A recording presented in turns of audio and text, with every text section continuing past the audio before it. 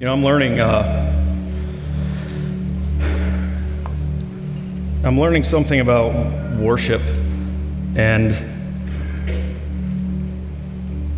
yesterday I was sitting and I was listening to my brother-in-law have a conversation with my son Caden regarding volleyball. And the conversation went something, Caden was talking about how hard it is to control his emotions during the game. And so I'm sitting here thinking about that. We're not standing here thinking about that. And my brother-in-law said to him, the great ones are, I can't even say this, the great ones are able to control their emotions. And here I stand, and the Lord's revealing to me, apparently when it comes to worship, I'm not one of the great ones because I can't control myself. Like I'm standing over there watching these people that are so gifted by God declare these magnificent truths with their voices. I can't sing along. I just have to stand and listen. And then on next moment, I want to jump up and run up on stage and declare the word of God. And then Wendy lays her hand on my back and she says, God is going to move mightily. And I crumble in my seat. It's like, holy cow, Lord, let's just take it easy because the word still has to be declared. So, Lord, help me to be a great one emotionally and control myself so that the word of God can be sufficiently declared today. You can turn right now to Luke chapter 24, as Sam just read, and we're going to be spending our entire time, toward the end we'll take a look at 1 Corinthians 15, but right now we're going to be in Luke 24. But as I think about emotional reactions to things, I wonder what it was like for Jesus as he started his ministry. I love the way The Chosen, I'm supposing that many of you have watched that series, The Chosen. I love the way they portrayed Jesus as he is about to perform his first miracle. And he's standing over these big jugs of water, preparing to call on the Lord, his Father, to empower him to turn this into wine, knowing that at that moment, it's the first step toward outing himself as our Savior as he performs his first miracle. From then until the cross, I wonder what Jesus' emotional reactions and responses were, how he revealed himself emotionally. We don't see a ton in the New Testament, in the Gospels, that speak about it being an exciting time full of laughter and joy and happiness. We don't see much of that, but what we do see, what I believe is Jesus expressing this heavily weighted emotional urgency as he leads up to the cross. Wrangling with religious leaders, suffering starvation as he fasts and he prays to God the Father, resisting every temptation that you and I did, struggling with, probably not, able to control himself with patience as he deals with thick-headed disciples like you and me. Healing, being dirty, declaring truth, feeding, calming waters, walking on water. Everything he did in his 3-year ministry with the thought that the battle is coming at the cross. Every moment of every day, I am supposing that Jesus' mind was completely fixed on, this is what's coming. This is what's coming as he lived life here on earth. With the disciples fighting the devil, religious leaders, even the weakness of his own human flesh. Isaiah 53, if we can go back to Jasper's sermon last week, we know that Jesus knew what it was like to experience being despised, being rejected. How many of you can relate to him? He was a man of sorrows. He was one that was acquainted with grief. Men hid their faces from him, despising him. And when he deserved every ounce of esteem that mankind could bring to him, he received none. It's a weighted urgency knowing that the battle is coming.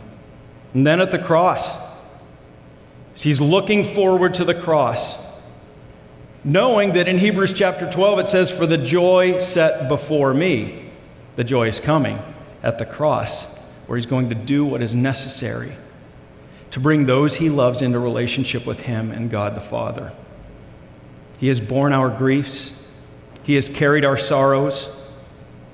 He was esteemed stricken. This is where it gets hard, really, really hard for me. He was smitten by God and afflicted. He was pierced for our transgressions. He was crushed for our iniquities. The Lord God, his Father, laid on him the iniquity of us all. He was oppressed. He was afflicted. He experienced unrighteous judgment. He was stricken for our transgressions. Well, imagine Jesus Christ on the cross. Imagine him walking to the cross for 3 years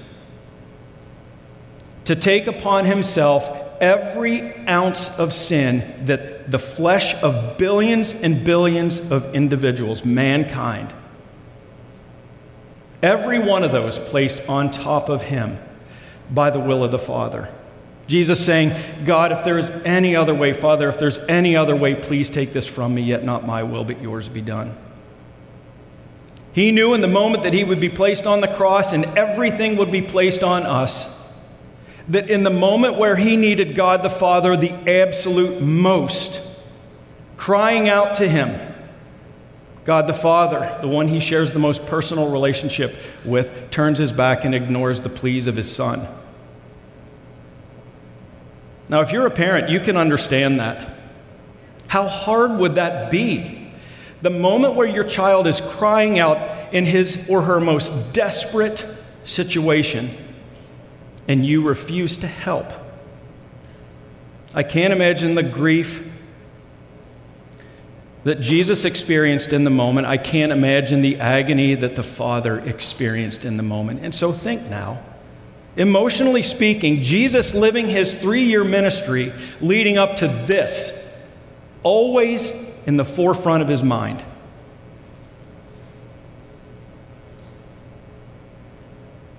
I believe Jesus probably laughed and had some fun with the disciples, but I believe deep in the core of who he was this fighting the thoughts of the agony that was about to come.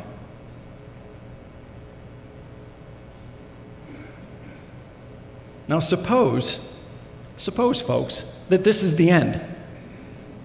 Jesus is put to death. Love lost. The loving relationship that he has shared with God the Father for all eternity to no more be experienced. Cut off, God the Father is alone without Jesus. Love lost. Never being able to experience the loving relationship between those two again. Love lost for Jesus and God the Father to you and me. The ones that he suffered so terribly for, he is put to death to never be able to experience, because he's dead, the loving relationship that he so long desired to have with you and me. Can't do it. He's dead. Suppose the cross was the end. For you and me, suppose the cross was the end. And Paul says this, the Apostle Paul says this in 1 Corinthians chapter 15, and if Christ had not been raised, so imagine he hadn't been raised, Christ had not been raised, your faith is futile. It's senseless for us to even have faith. And you are still in your sins. Because if Christ doesn't raise from the dead, you and I will suffer terribly on this earth. We will turn ourselves open completely to satisfy every desire of our flesh. Blacken ourselves with every sin that we are capable of going after because Christ didn't rise from the dead. What a terrible place for us to be. Our faith would be futile. If in Christ you have hope in this life only, apart from Christ being raised. We are of all people, brothers and sisters in Christ, the most to be pitied. It would be like this, literally speaking. Now look, it's really, really hard to liken Christ's death on the cross, anything to it. You just can't. But here's the best we can do. Imagine you have found the one that you're going to marry. The engagement happens. You drop thousands of dollars and hours because you love this individual so much. The wedding day comes. The bride is standing at the back of the aisle, walking forward to find out that her husband is not able to make it because he is gone forever, killed in a car accident on the way. That's the closest we can come to understanding the grief that it would exist between God the Father and the Son.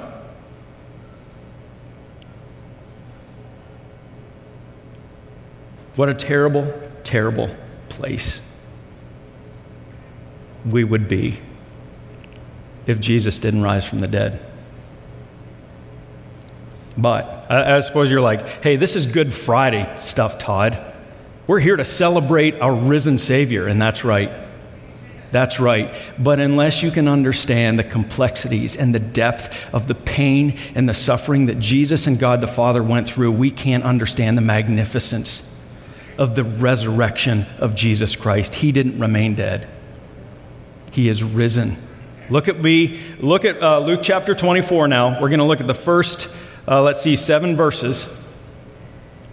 He did not remain dead, but on the first day, Sunday, the first day of the week, at early dawn, they went to the tomb, taking the spices they had prepared, speaking of a group of women that we'll see here in a moment. And they found the stone rolled away from the tomb.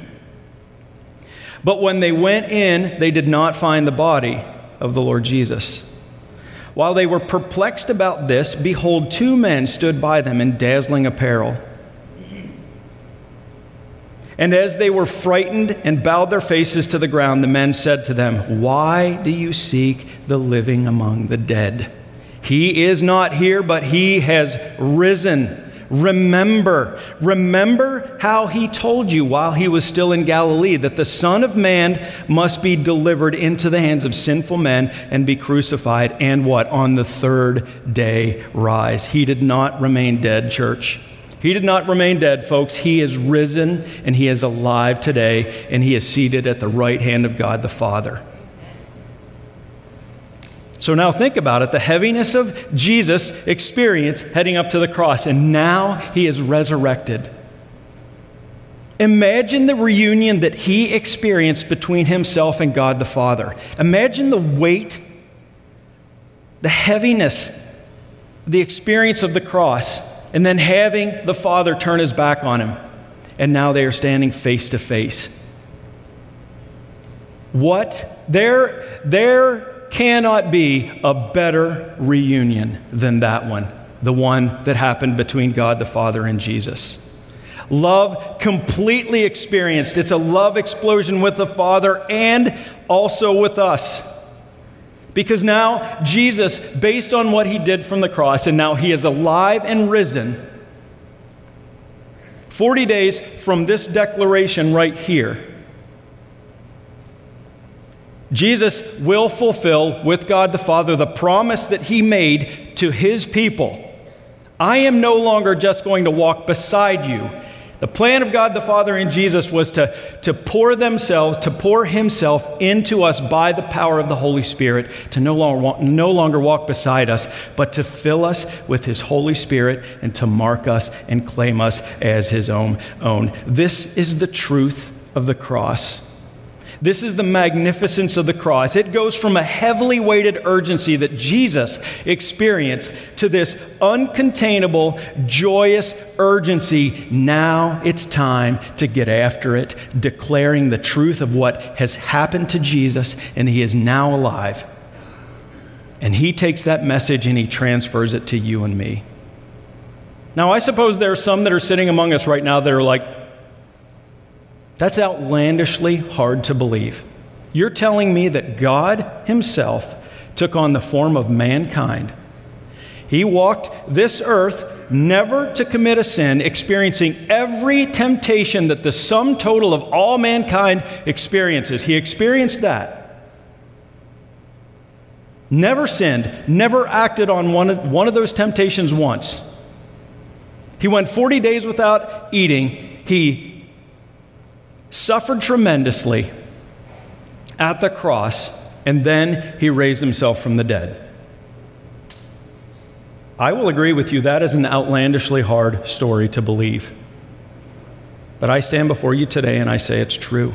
It's absolutely true. Outlandishly hard to believe. So here's what I want you to start thinking.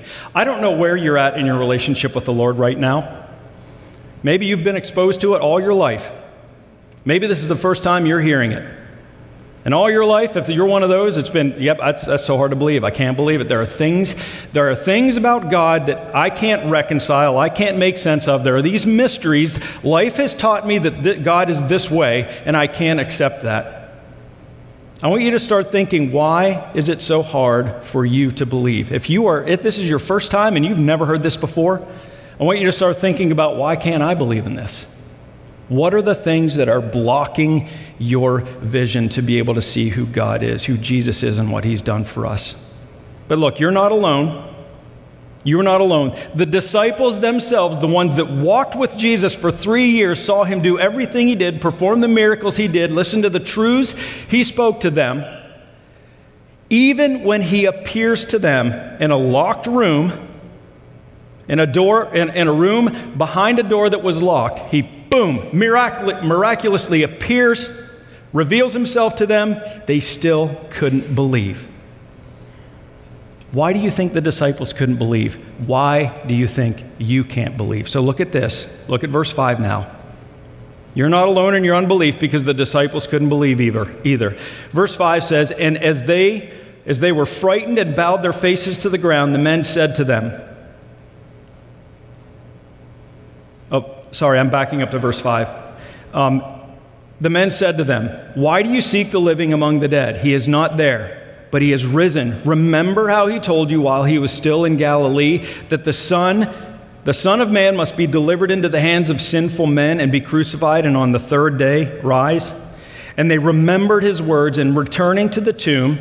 So you see these ladies that went to the tomb. They saw that Jesus wasn't there. They heard this professed. Even according to the Gospel of Matthew, Jesus himself on the way back revealed himself to Mary. So you have these ladies. They're running back. They remembered the words, verse 9, and returning from the tomb, they told all of these things to the 11 and to all the rest. Now it was Mary Magdalene and Joanna and Mary, the mother of James, and the other women with them who told these things to the apostles. And look at what the apostles' response is. But these words seemed to them an idle tale, and they did not believe them. But we see Peter, he rose and he ran to the tomb, stopped and looked in, and he saw the linen cloths by themselves, and he went home marveling at what had happened. Marveling. Doesn't say he believed. He was marveling. What we know is when the lady showed up and said, he is alive, idle tale, they refused to believe. Pause for a moment. Ladies, you're like, yeah, that's what my husband does. He won't believe anything I say. These ladies saw Jesus, and they come charging back, and with great excitement, Jesus is alive. And the men in their lives said, I'm not going to believe that. Just not going to believe it. Outlandishly hard to believe. Nope. Why do you think they couldn't believe? Think of the things they saw when they walked with him. Think of the truths they heard Jesus speak about who he was. There's something very critical that we're going to be looking at here in just a moment that blocked their minds from being able to believe that Jesus would raise himself from the dead. They couldn't believe it. I want to remind you again to be thinking, why don't you believe? What would it take for you to believe in the gospel message of Jesus Christ? Maybe you're like, you know what? If God, I've had this in my life. I would love to see him remove that. I want to see a miracle. If he would perform a miracle, then I would believe. If he would do this for me, I would believe. You know what? Maybe you're one that would say, if he actually showed up here today and stood on the stage, he says, here I am. He opens his hands, you see the marks on his hands, you see the marks on his feet.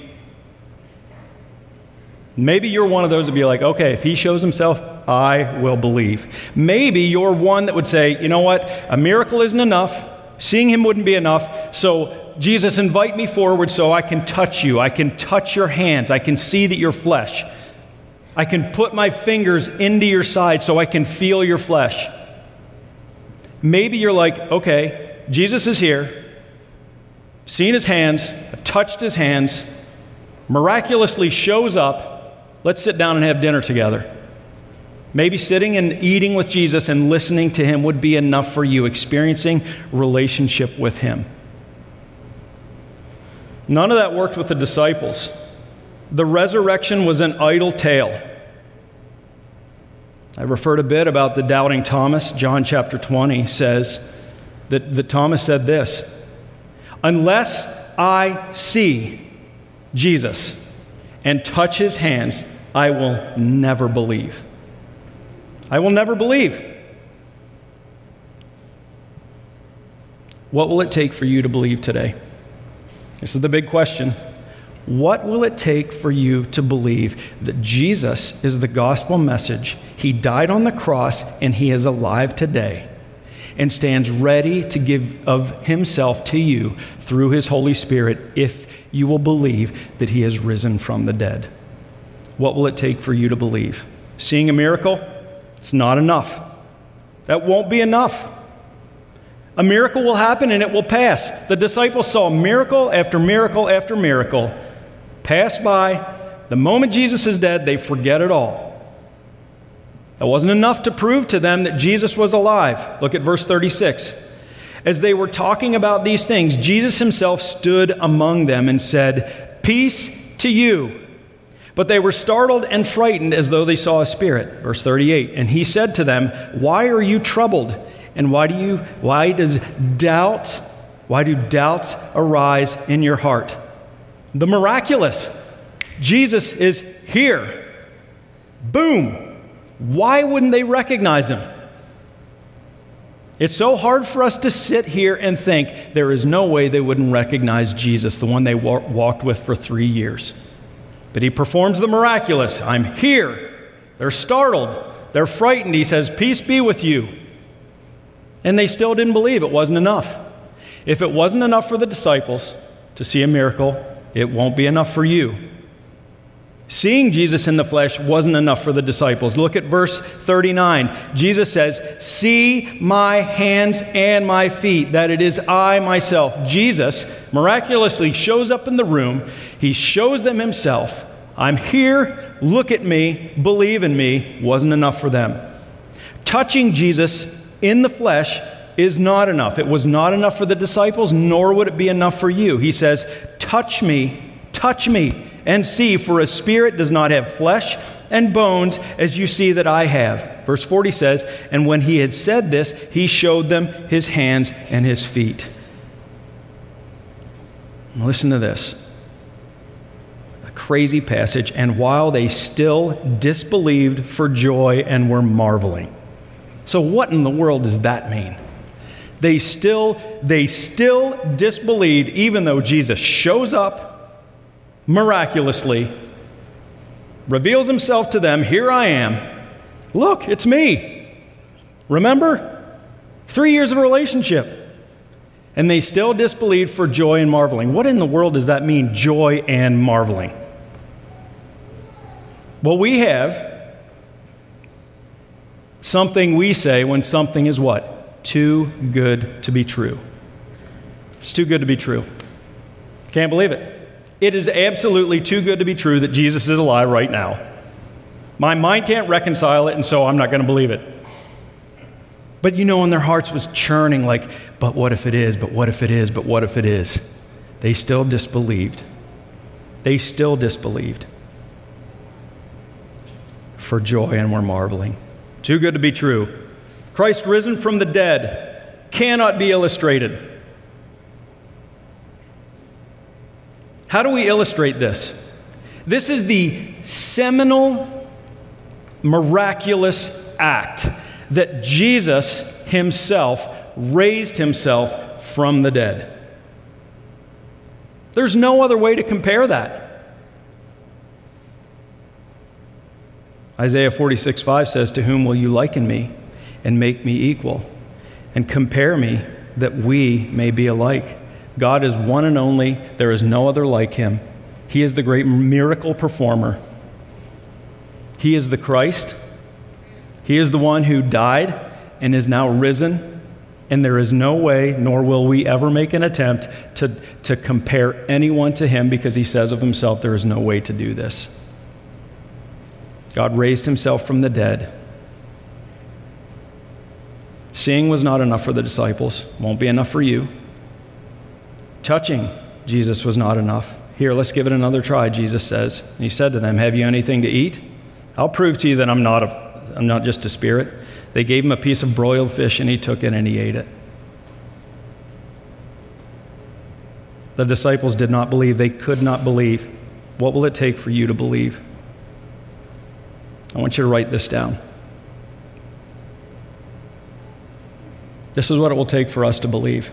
A mind and a heart to receive all of who Jesus says he is. Your ability to believe is dependent on your ability to receive the truth of Jesus and what he has to say about who he is. Everything. Everything. The disciples could not believe that Jesus was risen. That was a portion of his truth that he spoke to them that they could not reconcile with what they knew. A mind and heart willing to receive all of who Jesus says he is. Look at verse 44. "Then he said to them, 'These are my words that I spoke to you while I was still with you, that everything,'" key word, highlight it, underline it, circle it, "everything written about me, everything that I have spoken about me in the law of Moses and the prophets and the Psalms, the Old Testament, must be fulfilled." Everything. So Jesus is starting in this moment to declare the truth to them, to bring back to remembrance the things that he had taught them. Verse 45 says, Then he opened their minds to understand the Scriptures. And he said to them, "Thus it is written, that the Christ should suffer and on the third day rise from the dead." That's what they couldn't believe. Verse 47 says, "And that repentance for the forgiveness of sins should be proclaimed in his name to all the nations, beginning from Jerusalem. And you are witnesses of these things." He opened their minds to understand the Scriptures. It's the revealed Word of God. Everything it says about who Jesus is what God uses to open the minds of man so that he can believe in who Jesus is. If you look back at the first 12 verses, the account of the women, he says, "Remember how I told you. Remember how I told you. Remember what I spoke to you." He's bringing back to memory, while he was still in Galilee, that the Son of Man must be delivered into the hands of sinful men and be crucified, and on the third day rise. One of my favorite portions of all of Scripture is verses 13 to 35, and that's the account of the road to Emmaus. It's Sunday afternoon. You have these two disciples that are walking to Emmaus, probably going home, now believing that it's finished. The one they had believed in to be the Messiah, to be the Christ, is now dead. They can't reconcile it. Jesus does not disclose who he is, but he comes up next to them and he walks next to them. He says, "Hey, what are you guys talking about?" And they're like, "Are you out of your mind?" This would be like, and Jesus is like, "No, I'm not out of my mind." I mean, I'm paraphrasing. Please understand that. Read the passage for yourself. But he walks up next to these two guys and they go, "What are you talking about?" "We're talking about Jesus, who was a prophet. He's gone." They're speaking of him in the past tense because they don't believe that he is risen. They're laying out for Jesus everything about himself. This would be like on September 11th, or no, let's make it September 13th, 2000. You're a 27-year-old gamer sitting in your basement in Manhattan, so lost in your gaming, you walk out of your basement of your mother's house, and you see everyone running around going crazy, and you're like, what's going on? Why is everyone? It'd be like, man, where have you been? In your basement gaming? That you missed that 2 planes flew into the trade centers and now they are gone?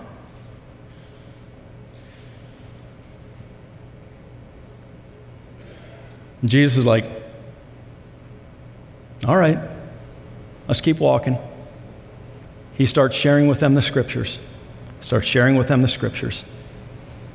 He's going to go further. They say, no, wait on. Just stay here with us tonight, the 2 disciples said. So he does. He goes in, and the moment he breaks bread, no one knows why, but the moment he breaks bread, it's the following of the declaration of the scriptures from Moses on down that opened the eyes of those 2 to see that it was actually Jesus sitting in front of him. Yes, he opened his hands. He broke the bread. Maybe it was because they saw the scars on his hands. Maybe it was because of the way when he broke the bread and blessed it that they heard him speaking to God the Father as he prayed so often too when he was on earth alive. But it came following the declaration of the truth of who Jesus Christ is. He says to the ladies at the tomb, remember how I told you. He's talking to these guys on the road to Emmaus. And then, as soon as he reveals himself, he's gone, miraculously gone.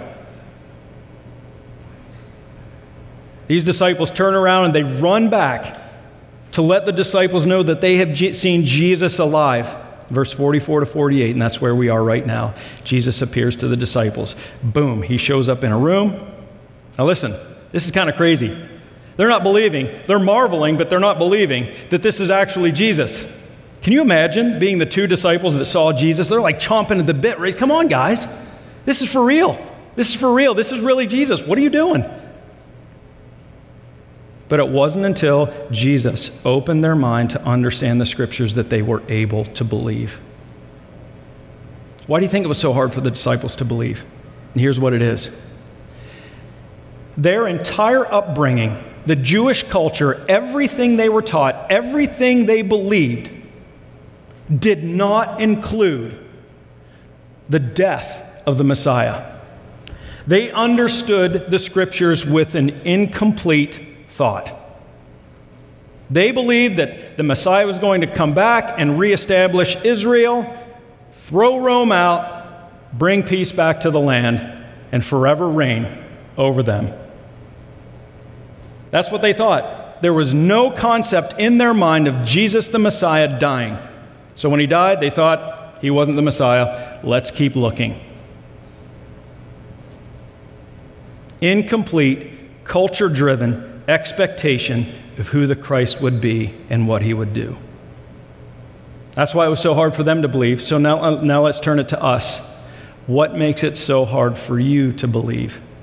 What are the things that come into your life and out of your life that make it hard for you to believe?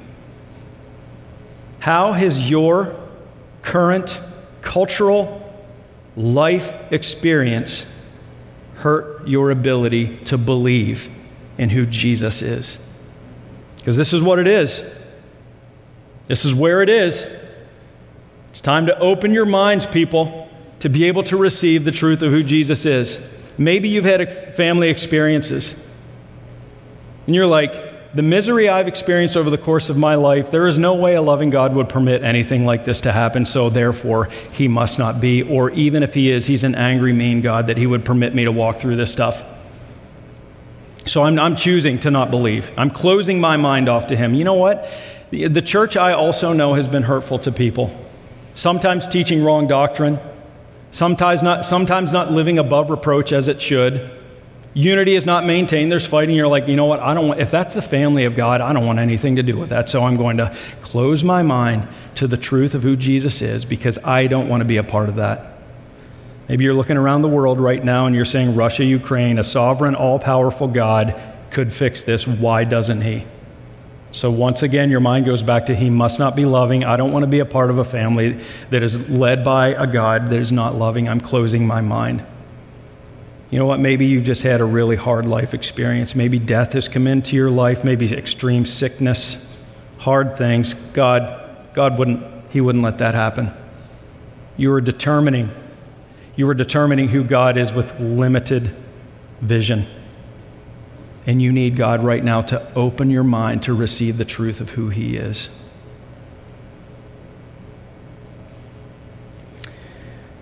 Here's a word in this moment to those who have loved ones. You're waiting and waiting and waiting on the Lord to open their mind to receive the truth of the Scriptures. And I say to you, be patient.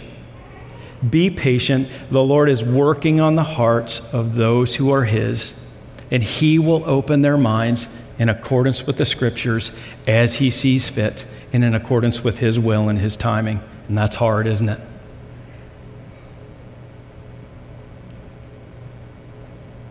Why is it so hard for you to believe? What will it take? What will it take for you to believe? I'm telling you, miracles won't do it. Jesus showing up, sitting at your table in the flesh won't do it. It will take you opening your mind and Jesus to penetrate your mind with the truth, spoken truth, written truth, the Word of God, to receive all that He says He is.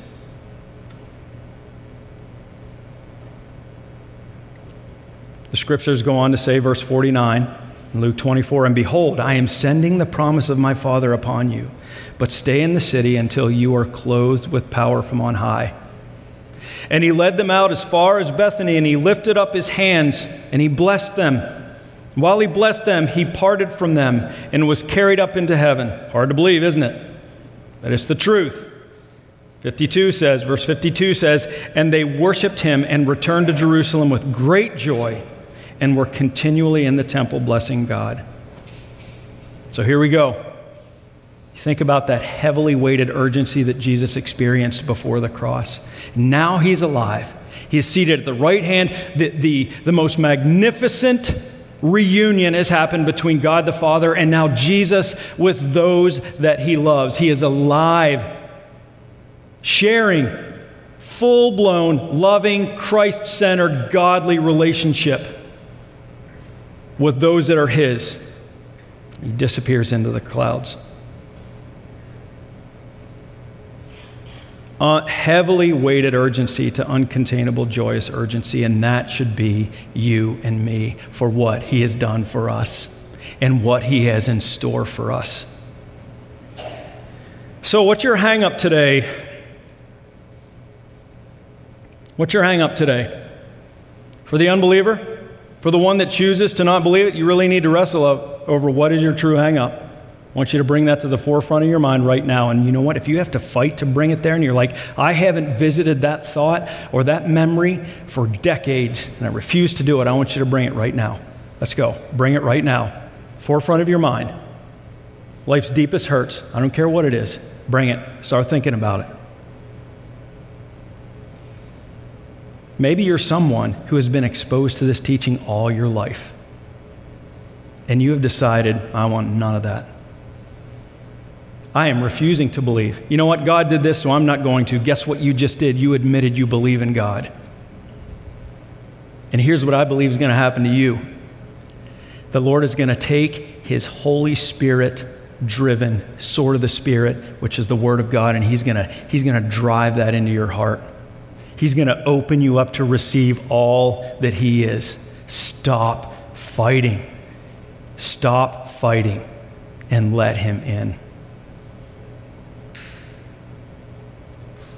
Now, as you bring these things, your hang-ups to the forefront of your mind, I'm going to ask you right now, that is absolutely insignificant because Christ took it upon Himself on the cross and He dealt with it there. It is of zero importance to you. Zero. This is the clear message of Jesus Christ right here.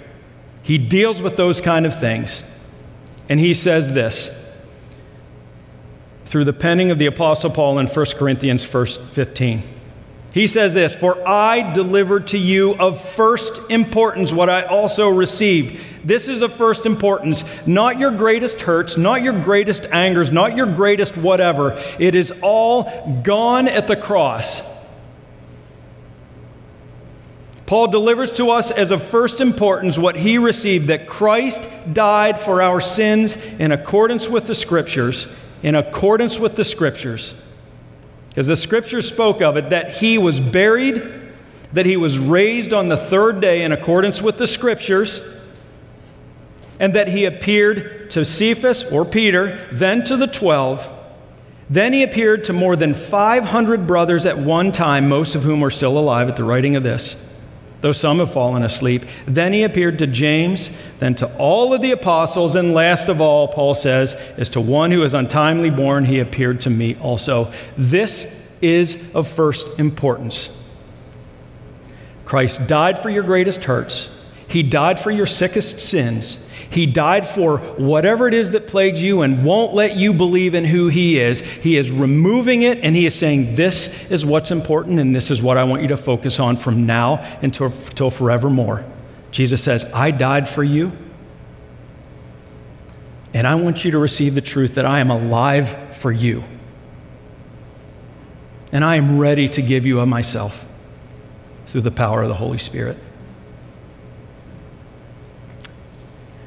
Receive the Word of God, folks. I would love to talk to you about it.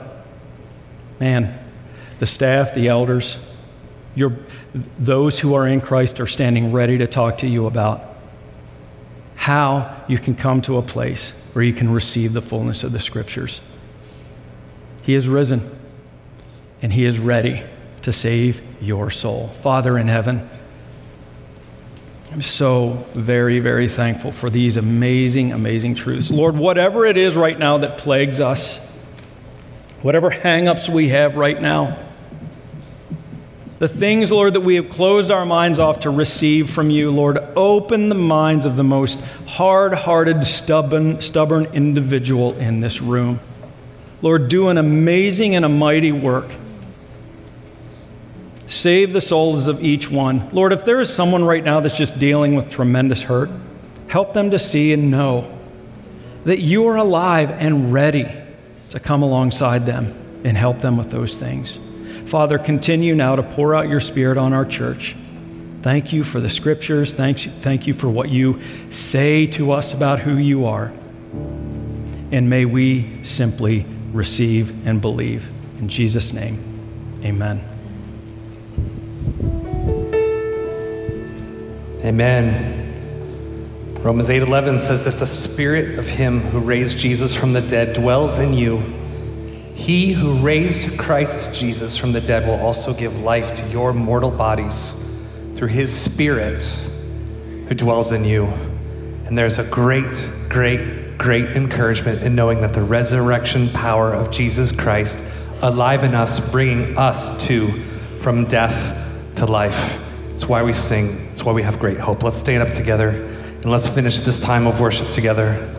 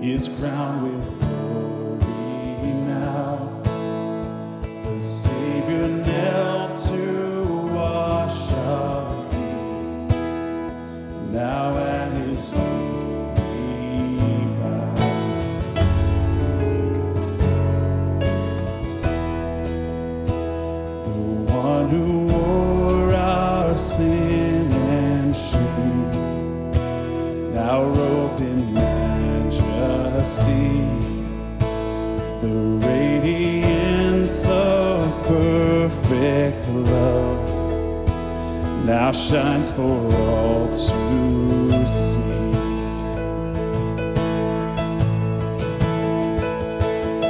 Your name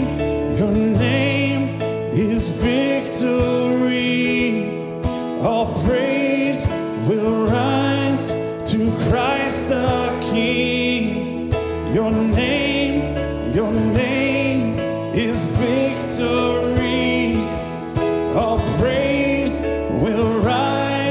to Christ our King.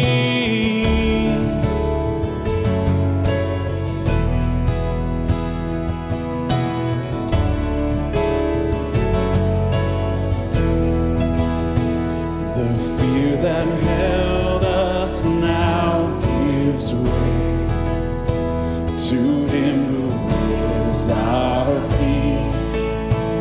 His final breath upon the cross is now alive in me.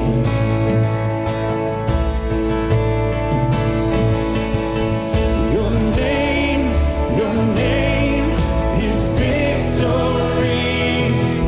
All praise will rise to Christ our King.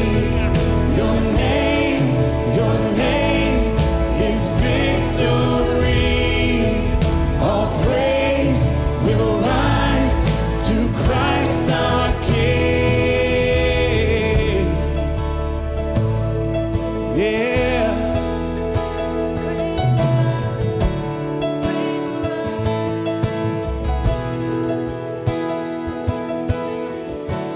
By your Spirit I will rise from the ashes of defeat.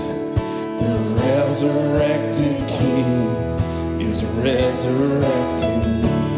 In your name I come alive to declare your victory. The resurrected King is resurrecting me. By your Spirit I will rise from the ashes of defeat. The resurrected King is resurrecting me.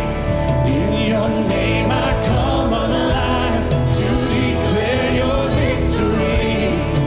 The resurrected King is resurrecting me. By your Spirit I will rise from the ashes of defeat.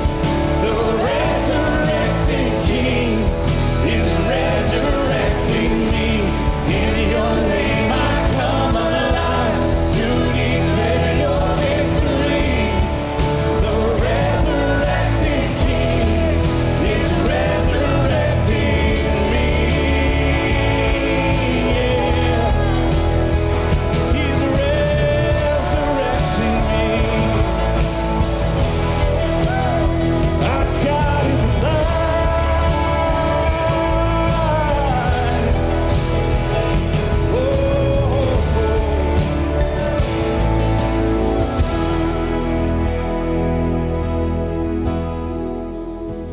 The tomb where soldiers washed in vain was borrowed for 3 days.